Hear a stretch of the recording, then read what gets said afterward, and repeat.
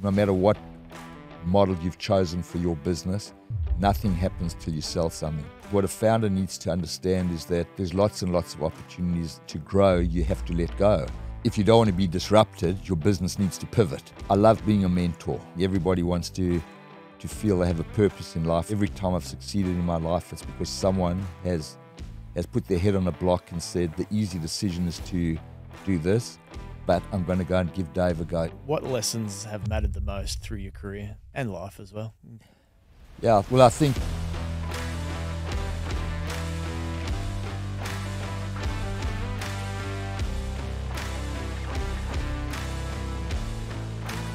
Private markets investments are investors can find some real value. I find the best way to learn is learn from someone who's done it before and given it a go. Hi, I'm Travis Miller, host of Grow Your Wealth podcast. Thanks for joining me here today. On these podcast sessions, we're going to talk through how certain investors have navigated the bumpy road of investing, whether it be through business or investments in general. Thanks for listening today. Welcome to Grow Your Wealth podcast, where we dive into the stories and strategies of the business world's most brilliant minds. Today, we're beyond excited to welcome a true titan of the fintech industry, Dave Shein from OAF Ventures, to our show. For over 30 years, Dave has been a powerhouse in the startup scene, founding, mentoring, investing in some of the most exceptional startups out there. He's the mastermind behind Comtech Communications, which he sold for a staggering enterprise value of over $1 billion, marking it as Australia's first tech unicorn. David's journey is not just about big numbers, it's about big lessons too. In 2021, he shared his wealth of knowledge in his first book, The Dumbest Guy at the Table. It's a goldmine of advice for anyone dreaming of starting their own company. And here's the kicker. David lives by two core principles that have guided his incredible journey. Face reality as it is, not as it was or as you wish it to be, and change before you have to. Wise words from a man who's been there and done that.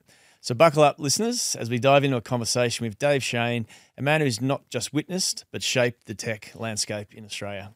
Welcome, David. Thank you so much for that, Travis. Appreciate you coming in. Now, thanks for joining us. Now, you've had a fascinating journey in both your personal and professional life. As a starting point, it's interesting to hear what you're up to day now. Give us a quick overview of what you're doing currently at OAF Ventures. So today I'm one of the co-founders and a partner at OAF Ventures, which is an early stage venture capital fund. And we established that in 2016 when the government pretty much changed the tax rules to make it extremely tax effective for high net wealth to invest in startups. Essentially, you literally get a 10% tax offset. So if your tax bill was $100,000 and you invested $50,000 in the venture capital fund, you can deduct $5,000 off your tax bill. Second of all, if we're able to convert that $100,000 into $500,000, the $400,000 is 100% capital gains tax free. So a flood of money came into the whole ecosystem at about that time, and we established our first fund, and yeah, it's been an amazing time to be in the startup scene for lots of reasons. Yeah. In a short period of time, it's gone from easy money to unbelievably challenging for founders to raise capital, and it's certainly our founders over the last period have literally gone through the ringer with COVIDs and high interest rates, inflation, etc. So it's been a good time to be in the industry. Yeah, it's definitely a tough environment at the moment. It's interesting you mentioned the tax elements, right? It's when investing, it's interesting. You want to find a tax favourable environment to invest, and that's what happened in 2016. What's critical and what you've demonstrated at OAF Ventures, you've got to make money as well for your investors. There's no being tax favourable unless you get the right types of trades, the right investments, because you've got to make money in a way to make, ultimately to pay tax. Yeah, and it's absolutely. And I always say when we have a very simple philosophy in our fund. We believe we've got two customers. We have a founder at the one extreme, and at the other end we have people who've entrusted us with their capital, and somehow we have to keep them both happy. And so from the founder point of view, investors, as you say, are easy to keep happy. If they give you $100 and you convert it into $500, they're going to be pretty happy. On our founders, we see money or capital as the as the commodity. There's 100 different places you can get, a good founder will be able to raise capital from today in Australia. Our job is to say, what value do we add to a portfolio company aside from just saying, here's the capital. For sure. That's good. Now, you've been involved in investing, in founding, mentoring, and investing in startups for 30 years. What's your secret to maintaining a competitive advantage? I think it's being authentic. I think in business, it's really, it's what we say is what we do. And, I don't believe we've ever overpromised and underdelivered, and I feel as long as we can do that, I work with a couple of younger partners. I'm the old guy with the grey hair. Yeah. And, have another partner, Jeff. We always say he's got no hair and I've got grey hair for good reason. We have the experience, but we've got two younger partners, Jerry and Lawrence. When we raised our third fund, I think we raised $100 million in 24 hours, and the guys were shocked. And I said, I'm not surprised. As long as we have unbelievably happy founders and unbelievably happy investors, there'll be a fund 26. The day we lose sight of that is the day we may not have a fund anymore. So we have to keep working every day to make sure that we deliver value for our founders, who in turn are able to build great businesses and exit at a good outcome for our investors. Yeah, I think it's good. I mean, I've met your team, and I can see sort of why people trust you guys and are investing with you, and the track record speaks for itself. So I think it's important. That's why you've got this far in the journey. Now, it's always interesting for our listeners to take a step back and sort of understand your background and where you came from.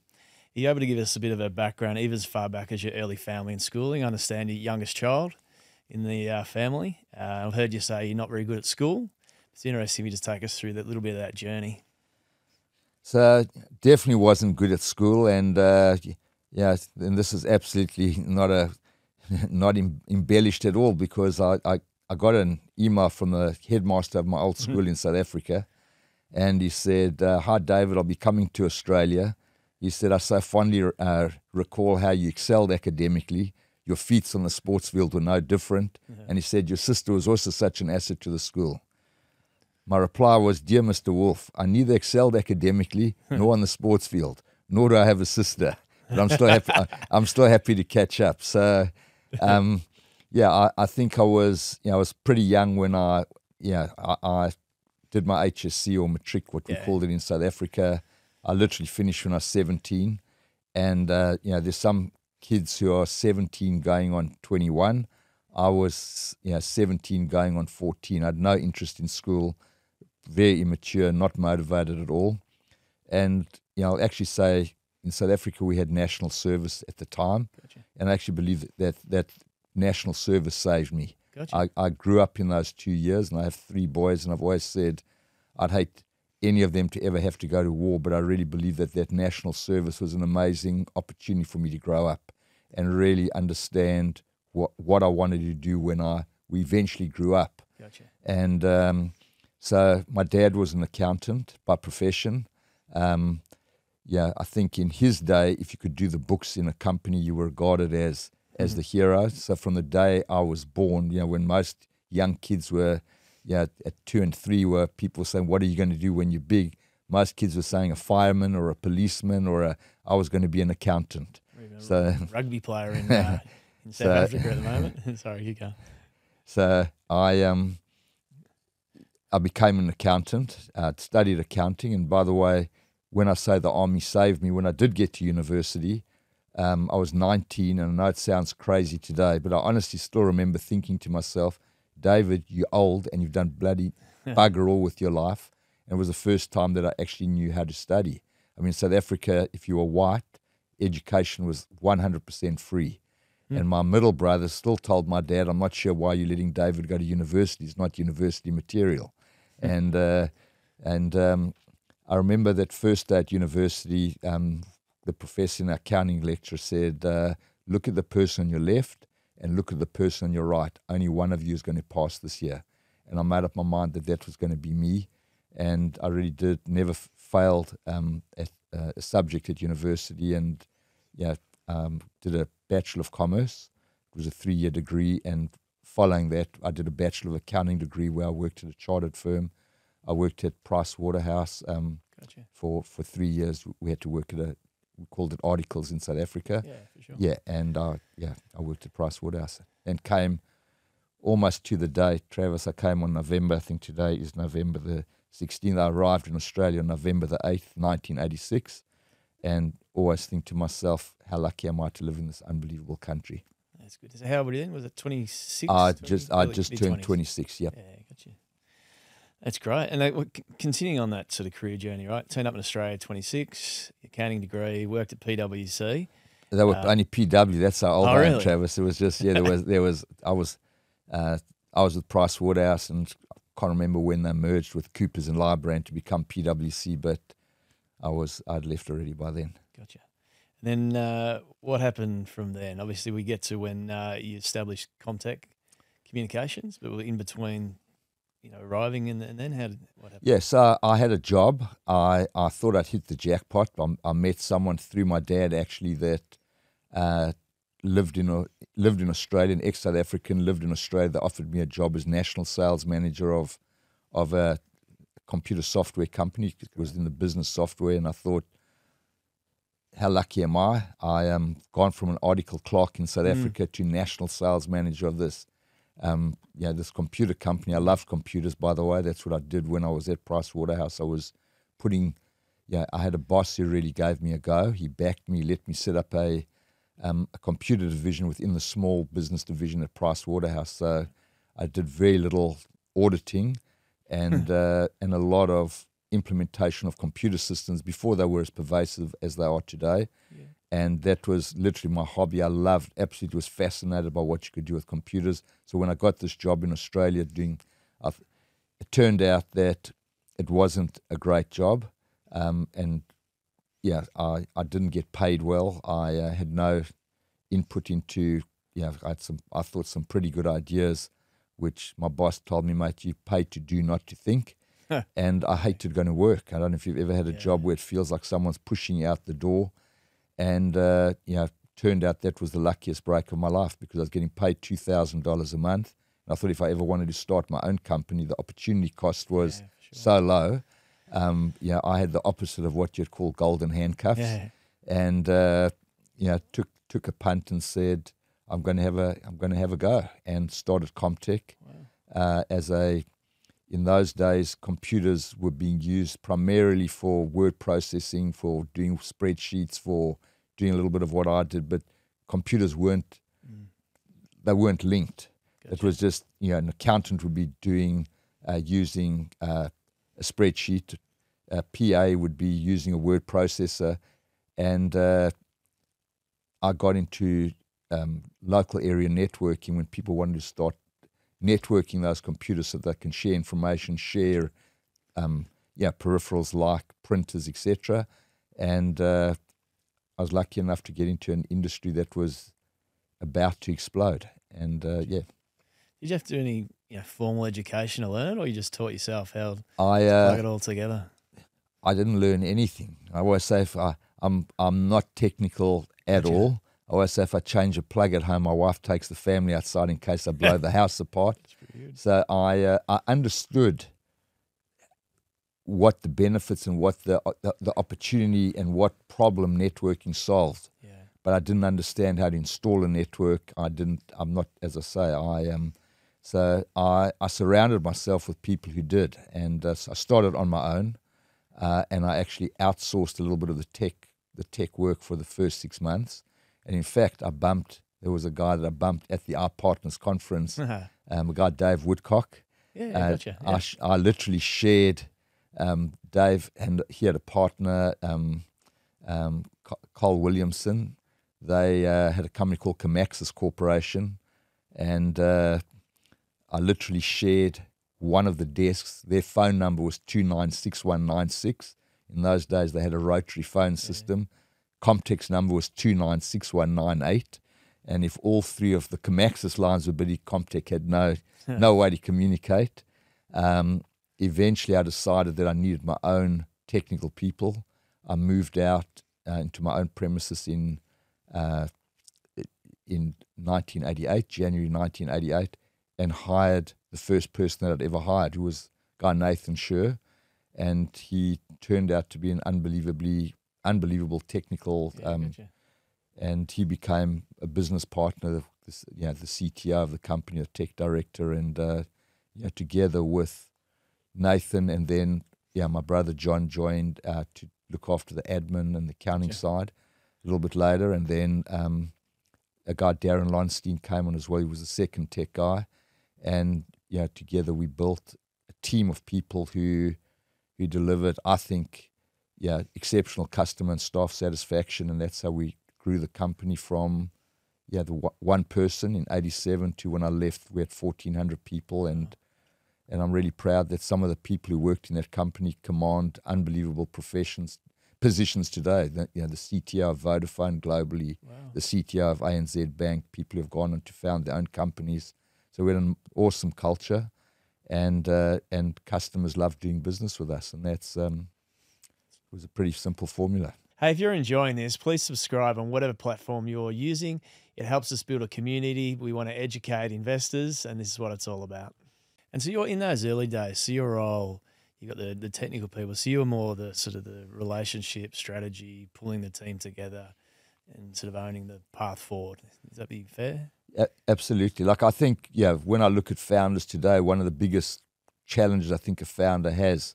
So, in my book, The Dumbest Guy at the Table, there's a chapter that says to grow, you have to let go.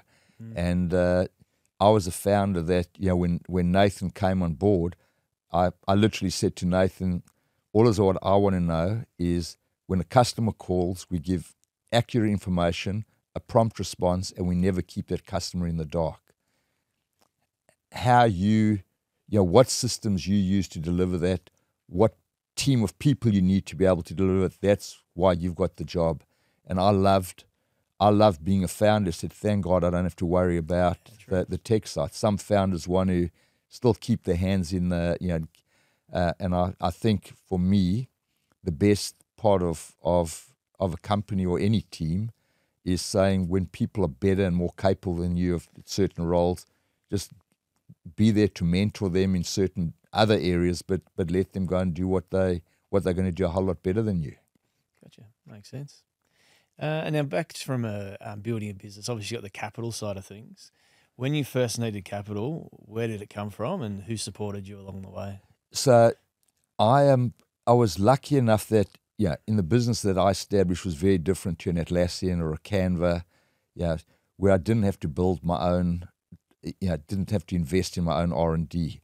I started off and I was basically a distributor for US, primarily American products, and I was getting 30, sometimes 45-day credit terms really early on in the place, and I was collecting money in 7 or 14 days. So I was able to bring product in very, very quickly. I remember an awesome guy looked after my freight forwarding, a guy, Steve Marshall, from a company called Premier Customs. And I said to Steve, if I order a widget from the US, how long will it take? And I'll never forget what he said. Provided everything goes according to plan, he said it's going to take 7 days from the time it leaves the warehouse in the US to the time it lands in your warehouse. And I said sometimes there's red tape that they want to do inspections, whatever, but generally, so I pretty much air freighted everything in, and because we had pretty high value items, it was probably an extra 2% to air freight as opposed to shipping it in. We were able to turn our inventory and debtors over, so we were pretty much self-funded from the day I started. It's brilliant. Yeah, it's very good. Most founders would love to be in that situation. But as I say, just with respect to, if I built a business, and I have been involved in building businesses that where you are investing in your own R&D, it's very different, and you do either have to use your own capital or you have to raise external capital when when you're building a product and have to invest in a tech team. Then you've got to build your brand, and it does cost and take a lot more effort than. I always say my success was I rode on the coattails of successful companies. The company that put me on the map was a product called Novell. Yeah, they were the hottest company in the networking industry at the time, in the late 80s, early 90s, when Microsoft killed them. I rode on the coattails of Microsoft. I became Microsoft's biggest partner in Australia.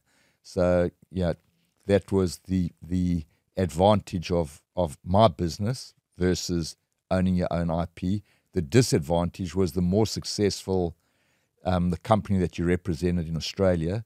So when I did represent Novell, I was the second distributor in Australia. They told me if I was as big as the first distributor after 18 months, there'll be no change to the distribution policy. Within 3 months, I was twice the size of Datamatic. That was the exclusive distributor prior to me. And another 3 months later, they recognized our amazing effort by appointing 2 more distributors. So it went from 1 distributor to 2 to 4 in 6 months. And we were still able to maintain 70% market share because we outserviced our 3 other competitors. And they all eventually went out of business.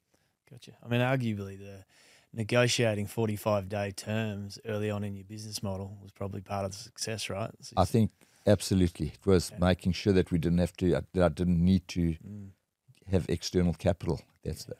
Which is great. So as a founder, author, mentor, investor, can you share 2 or 3 pivotal moments that led you where you are today? So I'd say today I love being a mentor. I love adding value, and I love, personally, I think everybody wants to feel they have a purpose in life, and there's nothing better than, even coming into the studio today. I came in on an Uber, and I love chatting. Yeah. And the guy picked me up in this beautiful BMW, and I said, I'm coming in style today. And he said, no, I used to work at KPMG, but I'm doing a startup in cybersecurity. And he said, I can't believe my luck. He said, because he asked me what I did. I said, I'm in venture capital. He said, I can't believe my luck because I'm looking at raising capital. And he asked me for a few tips, and I got out the Uber, and he said, I can't thank you enough. I really feel you've given me some great value, and that makes me feel good. I've got to be honest. I think as you get older, you still want to know that you're relevant. Everybody wants to know that they can still make a difference, and there's some areas that I'm not. There's no ways I could build a Comtech again. I know what effort and the amount of commitment that it required, but I know today I can still have a cup of coffee with someone, and they'll walk away and say, gee, Dave, I never thought of that. And I walk away, I've done something for the day, and it makes me feel good. Yeah, it's a great skill to have. Like, a lot of people think, getting money off someone, often a bit of advice, and if people take that advice on, you never know, they can take you often more than where a little bit of money can take you. Yeah, no, and I think that's a really good point, Travis, because if I look at Comtech,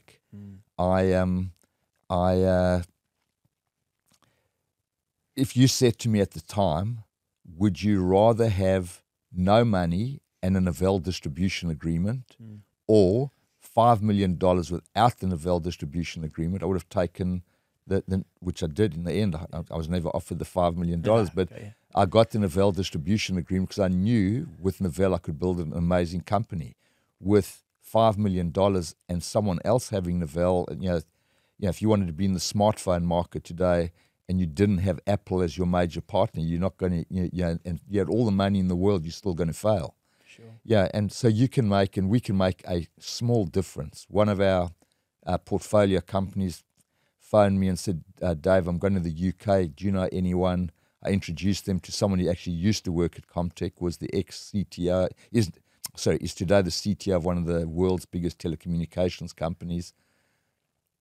She had an amazing meeting. If they win that opportunity, it could be a company-changing opportunity. So if I said to Jody, would you rather have an extra $500,000, or would you rather have this company as a customer? I know what they would take. Yeah, for sure. I mean, those introductions are critical for a business as it's growing. Now, people have influenced you. Who would be the top 3? Even you can focus on top 1, but top 3 if you can come up with them. Well, the top 1 is really easy for me because especially the way you introduced me. you said I run my life by two key principles: face reality as it is, not as it was, as you wish it to be, and change before you have to. And those are not my words. Those come from Jack Welch. And I was lucky enough to be reading a Fortune magazine on the way to the US one year, and there was they did book summaries in those days, and one of them was of a book called Control Your Own Destiny, or Someone Else Will, and it was about this guy Jack Welch. And I was blown away by the summary that I went and bought the book, read the book while I was in the States, and literally loved the book so much, highlighted it, summarized it, and then ran a management, an offsite for our entire management team around. And Jack Welch lived by face reality as it is, not as it was, as you wish it to be, and change before you have to. And if you look at some of the companies that have failed, many of them, I mean, if you really look at it, in today's jargon, it would be, if you don't want to be disrupted, your business needs to pivot. That's in startup speak today. And if you go and look at some of the biggest successes in this country, Seek, REA.com, car sales, can all thank their lucky stars that they had Fairfax as a competitor, because Fairfax didn't want to face the reality that the rivers of gold would eventually come to an end in the format that they were, which was newspapers, and they didn't change before they have to. So they did eventually decide that they need to be in the space, and I think the only area where they've had some success is in Domain, but basically, if you compare the profit that REA makes compared to what Domain makes, and you go and look at the market capitalization of Seek, REA, and car sales, it's magnitudes larger than what Fairfax ever was, but they just didn't ever want to adapt to a changing industry. So I think there's, it's really, really, it's an amazing way to always think about running your business. I made some changes to Comtech based on that formula, and if I go back and say Novell was a huge chunk of my business, but they were getting killed by Microsoft. Now, I could have done nothing, or I could have signed up with Microsoft, and I said, I don't have to go down with Novell. That's Novell's problem. I'm going to sign up with Microsoft. And it was very challenging, because Novell was the company that put me on the map. They gave me an opportunity of a lifetime, but they had lost their edge in the marketplace. And if I didn't change before I had to, I wouldn't have been sitting doing a podcast with you today, because by the time I finished, our two key products, which became Microsoft and Cisco had also disrupted one of our other partners, were about 80% of our business, and Novell was about 0.8% of the business. Gotcha. Yeah, so obviously the Comtech, you owned the pipe. It's about sort of getting the best product down the pipe. Yeah, and I think another great lesson I got would have been from my accounting lecturer, and it didn't come from the curriculum. I always say that I learned more outside of the curriculum than I weren't. And I had a professor, Professor McGregor, who I'll never forget. There's so many companies who go out of business because they do not know what their break-even point is. They do not even know what it costs to open their doors every month. And that rang in my ears every single day, that if I said, I'm going to hire Travis, and I'm going to pay him $100,000 a year, and my gross profit is 25%, am I going to sell $400,000 more just to pay Travis's bill? And really what I've seen over the last period with founders is money was unbelievably easy. So I think founders had this, if I can grow my revenue from $1 million to $2 million, I'll easily raise money at the next round, even though maybe I'd raise $5 million to add an extra $1 million worth of revenue. And I think really what's happened today is founders are learning that they have to get, they may not refer to it as their gross profits, more commonly referred to as what are your unit economics. Like, do the unit economics make sense for me to add people? And I think founders now are becoming far better business people, saying, I've actually got to eventually make a buck, as opposed to saying, I just eventually, as long as I can keep growing the top line, I'll always be able to raise capital. That's gone. Those days are gone. Sure. And the founders who know and understand what it costs to open their doors every month and what their break-even point is of the guys that are going to be around in the next 5 and 10 years. Yeah, so critical. I know from iPartners business founding there, just constantly watching the P&L and understanding the cost of an investment decision and where does that break even, what's the benefit. I think it's so critical. So I've talked about sort of, who's influenced you. You've had a varied career. Can you go through a couple of things that worked and a couple of things that haven't worked? Because it clearly wouldn't have been a perfect road forward. So, look, I remember, someone once who actually did very well in the company said to me, I made lots of bad business decisions, and it really upset me. And until I read that Frank Lowy, in his book, I'm not sure if you're aware, but the Lowy set up the Westfield Capital Group or Corporation. They bought Channel 10, similar time to when Alan Bond bought Channel 9 from the Packers. And it was an absolute failure. Like Channel 9 for Bond, Channel 10 for the Lowys was. And they asked Frank Lowy, they said, do you regret buying Channel 10? And he said, if I didn't take risks, I'd still be selling salami in Blacktown. So what made me feel better was when I read that, and the person who told me that I'd made really bad business decisions, I thought lucky a few of the good ones outweighed all the bad ones that I made. And so I made a lot of bad decisions along the way. I mean, the worst one was we had the dream team. This was probably in about 1994. We were selling Novell, best network operating system in the industry. There's a company called Synoptics.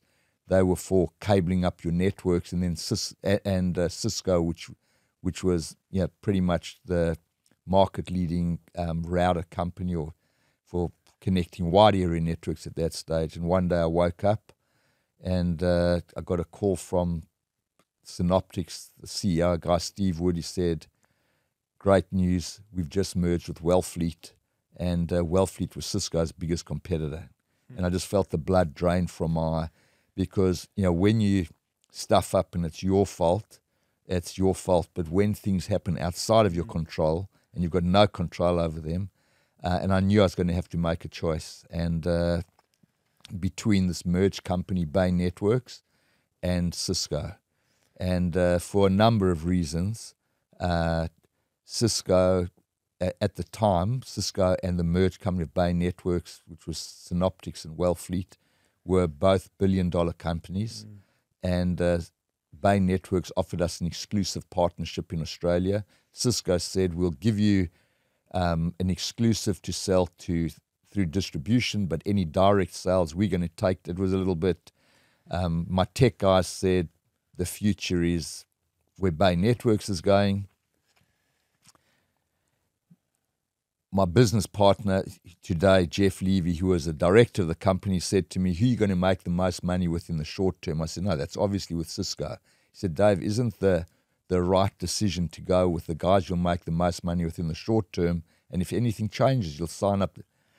And I didn't take that advice. I took the tech guys' advice, my brother's advice he had met, and my own, by the way. So as the CEO, I take full responsibility for, and we went with Bay Networks, and it was a disaster. I remember saying to my brother, the day we made the decision, we've stuffed up, and we did, because Bay, it was an absolute disaster. These two merged companies, there was just so much politics, and Cisco just kept growing and growing. And luckily, the CEO of Cisco came to see me about 18 months later, and it was a great lesson for me, because there's no ways I could have gone cap in hand and said, look, I made a big mistake. He came to me and said, look, when you made your decision, he was the best sales guy in the whole tech industry, a guy, John Chambers, brilliant sales. But when you made the decision, it was the greatest. And I was like, mate, he said, the market's changed, and he said, I'm here to extend an olive branch. And I went to our board and said, look, I don't mind taking us over the cliff if I believe in the vision. I said, I'm not taking us over the cliff if I don't believe in the vision. I said, we're selling two of the wrong products, Novell and Bay Networks. We need to be partnering with Microsoft and Cisco. And by the way, we're doing very well as a company at the time. If you just looked at the profit and loss, we did 165 million, made $14 million profit. So on paper it looked good, but I could just see what was going to happen. And I had a little bit of pushback, and I said, I'll make a deal. One more quarter, and if Cisco and Microsoft announce record profits, and Novell and Bay Networks announce more layoffs and lousy results, either we sign up with Cisco and Microsoft, or find a new CEO. And it wasn't a threat. I just couldn't sell. I didn't believe in the vision anymore. And sure enough, Cisco and Microsoft still exist today. Yeah. Novell and Bay Networks don't. And we signed up with them and became their biggest partners in Australia. But that was a huge mistake that I made. On the investment side, the biggest mistake I made was not investing in Afterpay at a valuation of $20 million. I knew the founder. He really wanted me to invest, and I said to him, Nick, that's a pretty rich valuation. I said, I said, if you've got all the money at that valuation, I would grab it. If you haven't, come back and let's have a chat, and then the rest is history. So those would be the two biggest mistakes. I think I recovered from the Cisco choosing the wrong partner. We by the way, even during that period, because we were so on the back foot when we didn't go with Cisco, I was offered the opportunity. Literally, there was Aussiemail, was a fledgling internet company at the time. It was owned by Malcolm Turnbull and Trevor Kennedy and Sean Howard. They said, you can have half of it just to run the business. And had I gone with Cisco, I definitely would have done it. But because Cisco really was doing everything they could at the time to put us out of business, we just didn't have the bandwidth. So if I look at what that, Aussiemail got sold for about $500 million not long afterwards. And those are probably two of the biggest mistakes that I've made. Hey guys, I hope you're enjoying this episode. If you want to learn more about alternative assets, there's a book here you can read, How You Grow Your Wealth with Alternative Assets. Now back to the episode. If you go back to the, and this is one of those risk return type elements, you look at the decision of the Bain, Cisco, you obviously made initially the decision with Bain. If you were to put in probability, what's the probability you think you had it right? I think that's the hard thing in decision making. You got two possibly 50-50 trades, and you got to get yourself to the point, I'm going to make this decision now. So when I looked at it, and I thought, we're going to own 100% of the Bay Networks market in Australia. I think at the time, by the way, if I remember correctly, I think Bay, the merged company, was $1.3 billion, and Cisco on its own is 1.1. And I just figured that even if Bay didn't grow as fast, because we'd be doing 100% of their business, and Cisco was going to be doing, let's say Cisco doubled every year, which they did for many, many years, we would only own about 50% of that revenue. And it just seemed, from a financial point of view, pretty good. But really, what I didn't bank on was it was going to be a winner takes most category. And Cisco just absolutely annihilated Bay. And I think most of it was because of the politics. Synoptics was a West Coast company. Wellfleet was an East Coast company.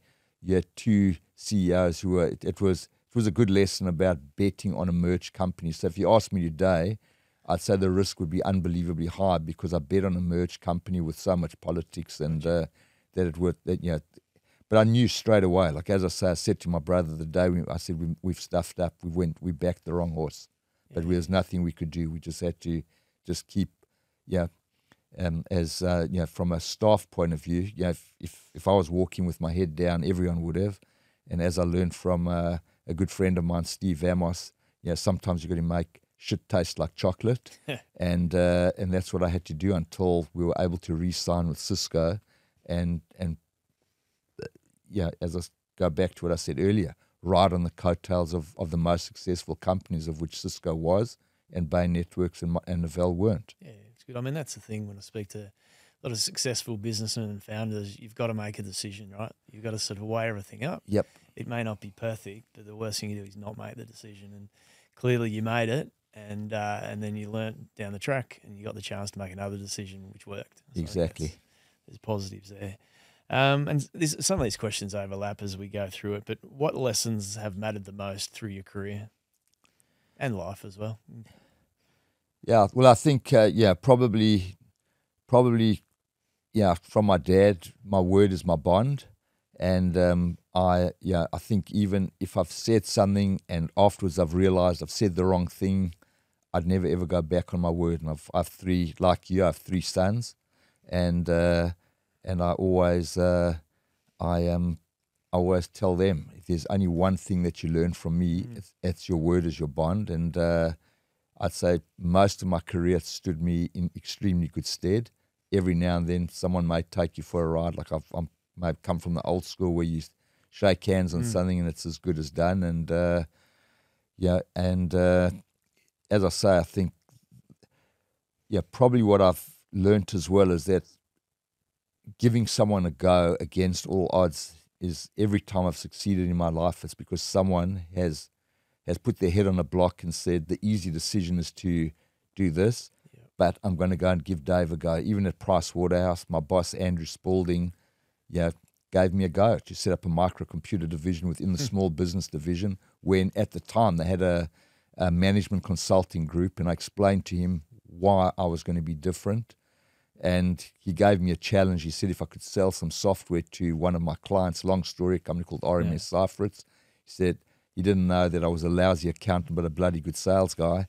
And I said, if I sell it to David Brown at RMS Cyfritz, can I set up my own business? And he said, yeah. And I sold the software to this guy, and to his word, he said, okay, you can start. And when I got the Novell distribution agreement, Peter Stanford, country manager for Novell, they were 20th hottest company in the world at the time.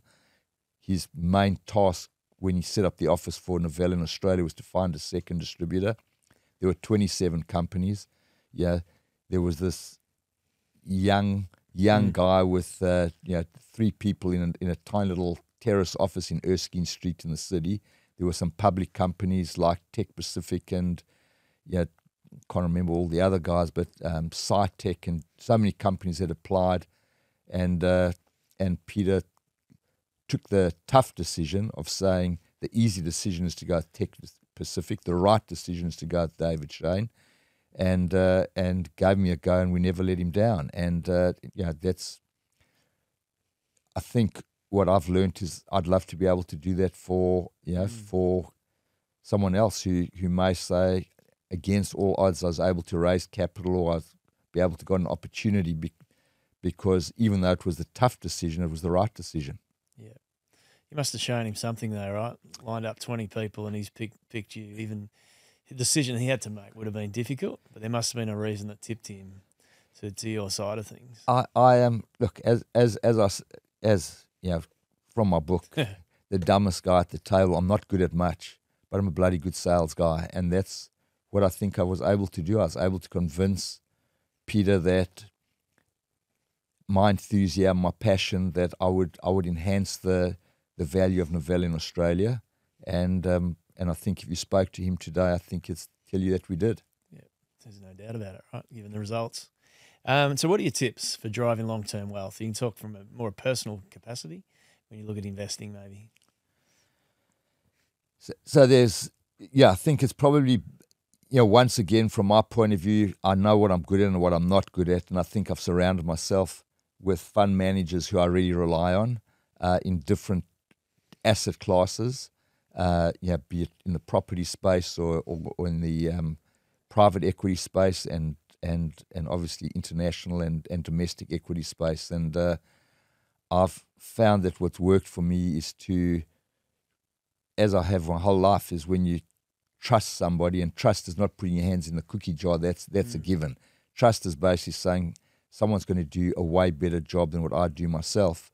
Is when you do trust someone, I'd rather invest more with fewer people than say I'm going to, a little bit here, a little bit there, a little bit everywhere. And I think that's probably worked for me.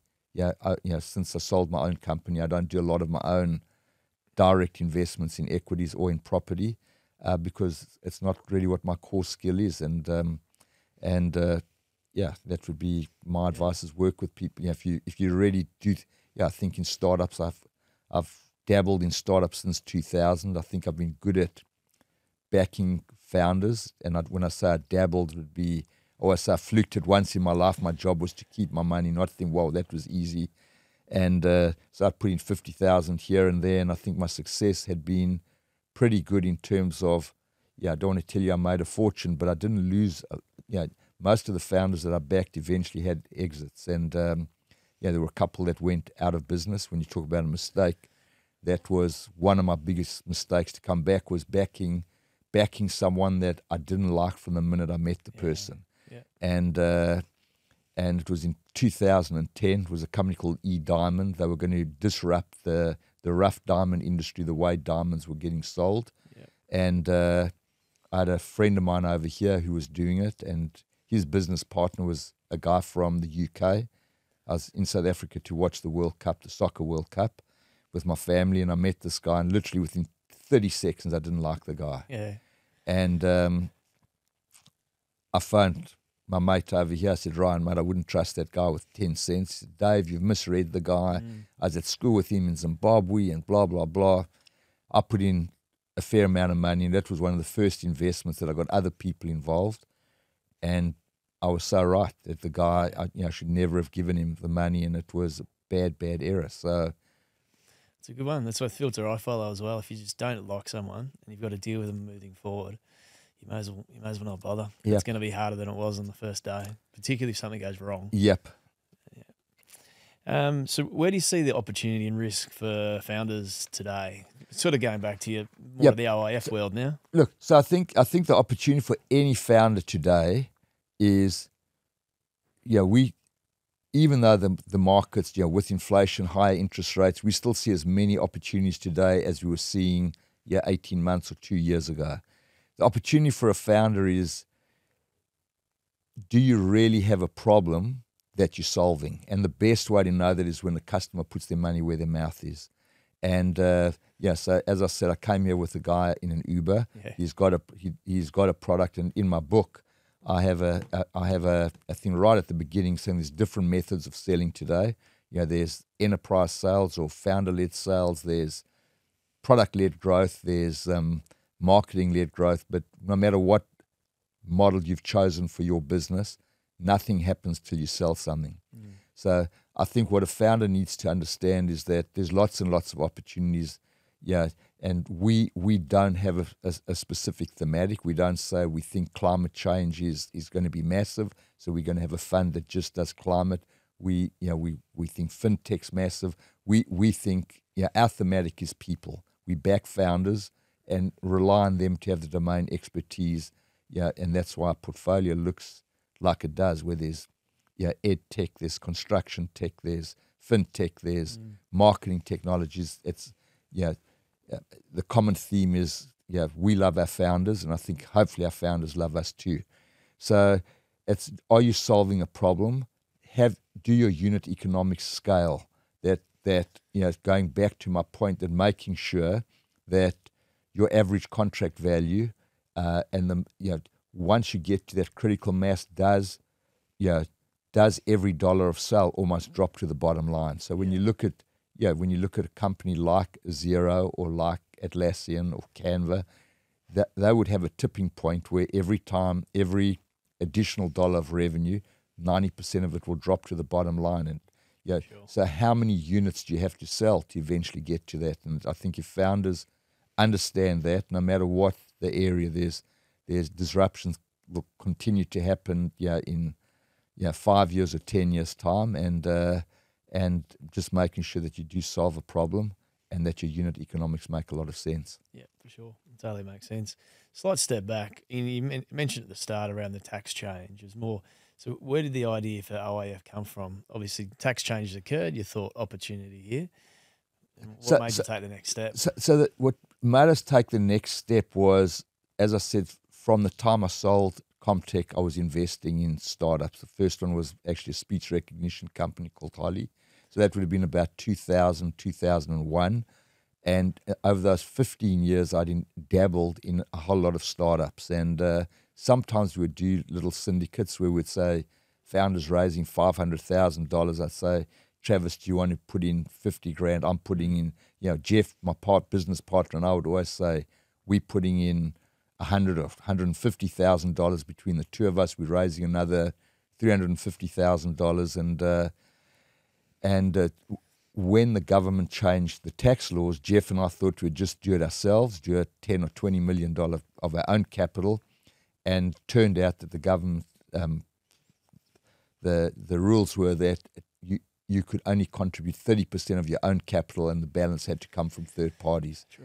And I met my business partner, Jerry Stessel, a younger guy. He was really keen to do something with us as well, and turned out completely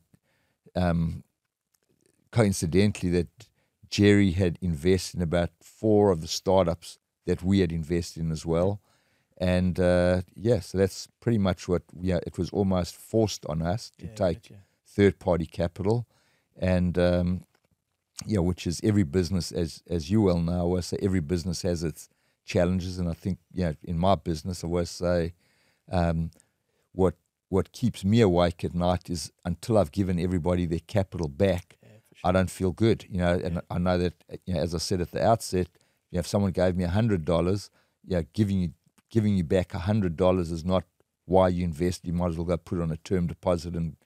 But at least I could look you in the eye and say I didn't lose your money.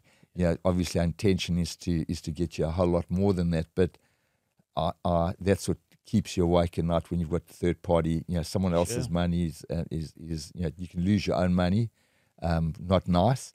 But for me, losing other people's money is terrible. That's what happened on that E-Diamond investment that I should never have made. Gotcha. Makes sense.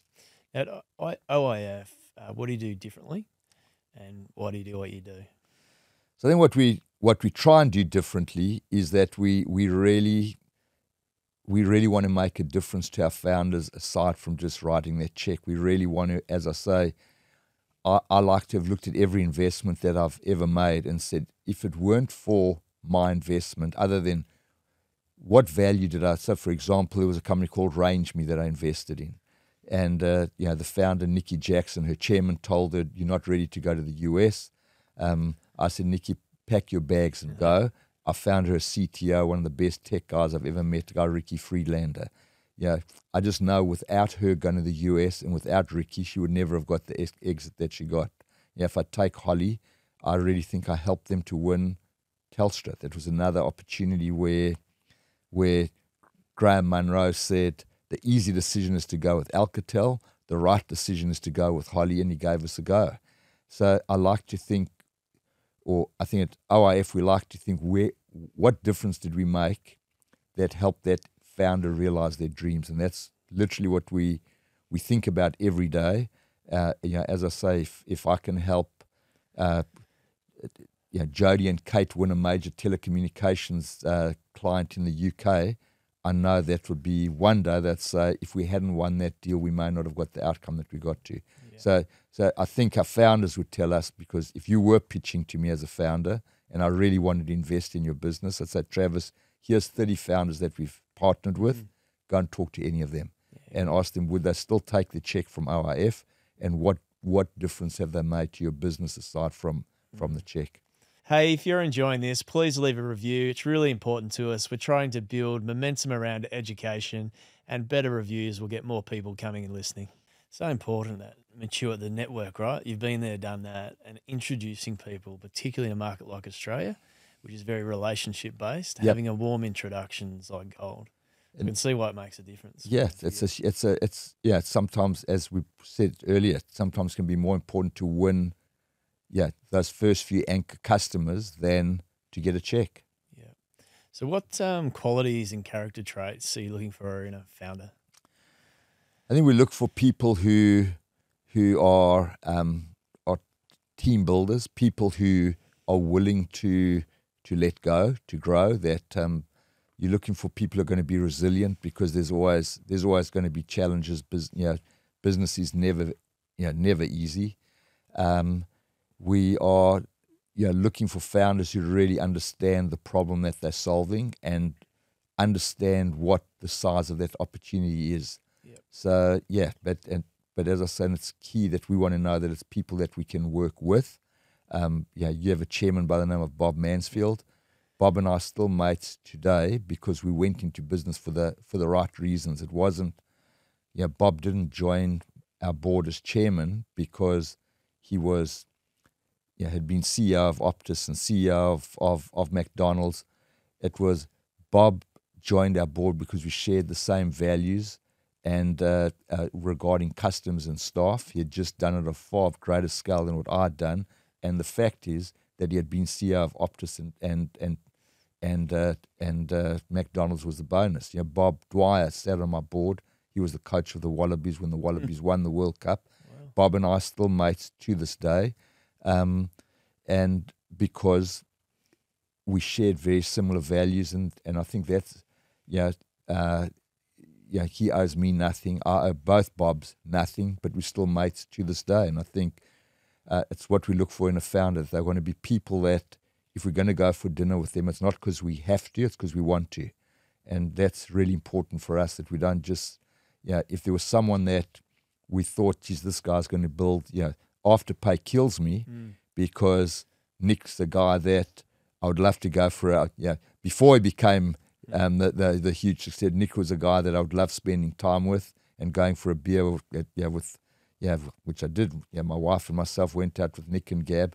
What kills me is, if someone was a founder who was going to build the next Afterpay but was an arsehole, I'd rather, I wouldn't mind saying, honestly, I wouldn't give a damn that I missed out on the opportunity. Fair enough. So actually, you mentioned Bob Mansfield. The first time we actually met was a lunch arranged by Bob Mansfield. So right. The world of the network. Okay, we're moving on towards the end. Just a couple of quick fire questions. And the first one around the first job, I know it was PwC before the C, but was there a job before that? Absolute first job you think you did? Yeah, so my dad, as I said, my dad was an accountant but was always in the clothing game. And I think I used to work and sell suits at a clothing store, I think from when I was about 13, Cyril's Wardrobe. And I used to also sell reject suits. So there'd be, my dad, at the factory, they may have a tiny little flaw in a suit. And together with a really good friend of mine, very good friend, a guy, Robbie Brosen, who was the founder of Nando's Chicken, Robbie and I used to go and sell suits to part-time students who were working at chartered firms or law firms. So I was always trying to make a buck from when I was a young guy. So could be where all the sales skills come from, selling suits. Yeah. What's a piece of advice for your younger self? Probably don't sweat the small stuff. Gotcha. What motivates you most as a person? I think waking up knowing that I can make a difference for the day, staying relevant. What's the most important skill for building wealth and why? Luck. I think, when I look at myself, I think, I had so many luck. I always say I could have written a book on lucky breaks and the book would have been unbelievably thick. But, people say, Dave, you must have worked hard. And of course I worked unbelievably hard and we did a really good job. But if Peter Stanford didn't have the courage to appoint me as an Avell distributor, I would never have got the outcome that I achieved. So, I think most successful founders will tell you that something happened that, did they work hard? Absolutely. But I think you need a little bit of luck along the way. You just got to know what to do when you get the luck. You obviously knew what to do. We did. And I will say that not arrogantly, we did. We did a really good job with our staff and customers, and we knew how to make a buck at the same time. Gotcha. What's the most important habit for building wealth and why? I think it's I would say being conservative. I know that's I never took debt in my company at all. So I know other people have used leverage a lot, so I think for me, I think I'd rather err on being conservative, so that when things do go wrong, you're not a forced seller, or you can hang in until yeah, another great lesson I got was when I graduated, the guy made the speech at my graduation, said, he brought Toyota to South Africa, said, in my lifetime, there have been 8 recessions and 7 booms. So I guess we're heading for another boom. And, so I think if you can ride out those tough times, the good times will always come back. And sometimes I think debt can get you into a lot of problems. What is your definition of sustainable success? I think it's overachieving over an extended period of time. I think that having a one, it's like if I look at OIF, our first fund's been extremely successful. I don't define that as success. I think if we can go and say in 10 years' time that funds 1, 2, 3, and 4 have been unbelievably successful. So Leicester City won the Premier League once. Versus what Alex Ferguson did at Man United. That, in my opinion, is the definition of success. Good one. What legacy are you living and leaving? I think I may say it again, but I think I always used to say to my my family that, and it's ironic that I'm going to the cemetery after this unfortunately for a friend of mine's mum, but I always used to tell my boys on my tombstone they can put from packer to packer. That it didn't matter whether I was speaking to a packer at a Woolworths store or to James Packer. I speak to everybody the same, and that's how I'd like to be remembered. It's definitely a nice quality. I can pick that up from just chatting to you today. When you're not working, how do you like to spend your time? I play a bit of bridge with my wife, but I also have a hobby. I tried golf, and I always say to people when they say to me, "Can you play golf?" I say I can do absolutely anything badly except golf. Yeah. I can't even do that badly. So I decided to take up triathlon, and I try and do something every day, whether I'm swimming, riding, or running. And I try to think that's. I always say it's better for your head than for your body, and it makes me feel good. I can sometimes feel a little bit down or exhausted or whatever, and I go and dive in the pool or go for a run, and very quickly I feel a whole lot better. This is a tough question, but who's better at bridge, you or the wife? Well, they have a championship at the bridge club, like for each month. And my wife will be going this year, not me. That's good to know. What's the biggest mistake people make when it comes to building businesses, and why? I think they sometimes think too far ahead and may invest thinking they're going to be building this massive company and put on the overheads way ahead of when they need to. And, I once read a book. It was What They Never Taught You at Harvard Business School. It's got Mark McCormack, who was the guy that pretty much revolutionized sport. He made Jack Nicklaus, Gary Player, and Arnold Palmer. He was the guy pretty much made sports stars great. Gotcha. And I'll never forget, he said when he started his business, he said he had come from a legal background, but he said what he needed was a desk and a phone. He was going to call up, I'll just say Nike and Adidas or whatever. Nike probably wasn't even around at that time, but that's what he needed to run his business. He built an absolute huge, I forget what the company's called. It's the biggest sports marketing company in the world today. But he didn't look at where it was going to be. He looked at what did he need today to get to that next level. And when you climb Kilimanjaro, you first have to go to base camp, and then you acclimatize, and then you may have Everest as your end goal, but there's a lot of stuff that needs to be done along the way, and it's just making sure that you don't set yourself up for failure. Give yourself the best chance of success. Totally makes sense. Really appreciate your time today. No worries at all. Thank you so much for having me, Travis. For those interested in finding out more about David's journey, check out the book. Got it here for you, The Dumbest Guy at the Table. But also OIF Ventures at oifventures.com.au if you want to find out more about OIF. And again, thank you for coming along. Thank you so much for having me. Thank you, Travis. Thank you. Hey, if you're enjoying this, please leave a review. It's really important to us. We're trying to build momentum around education and better reviews will get more people coming and listening.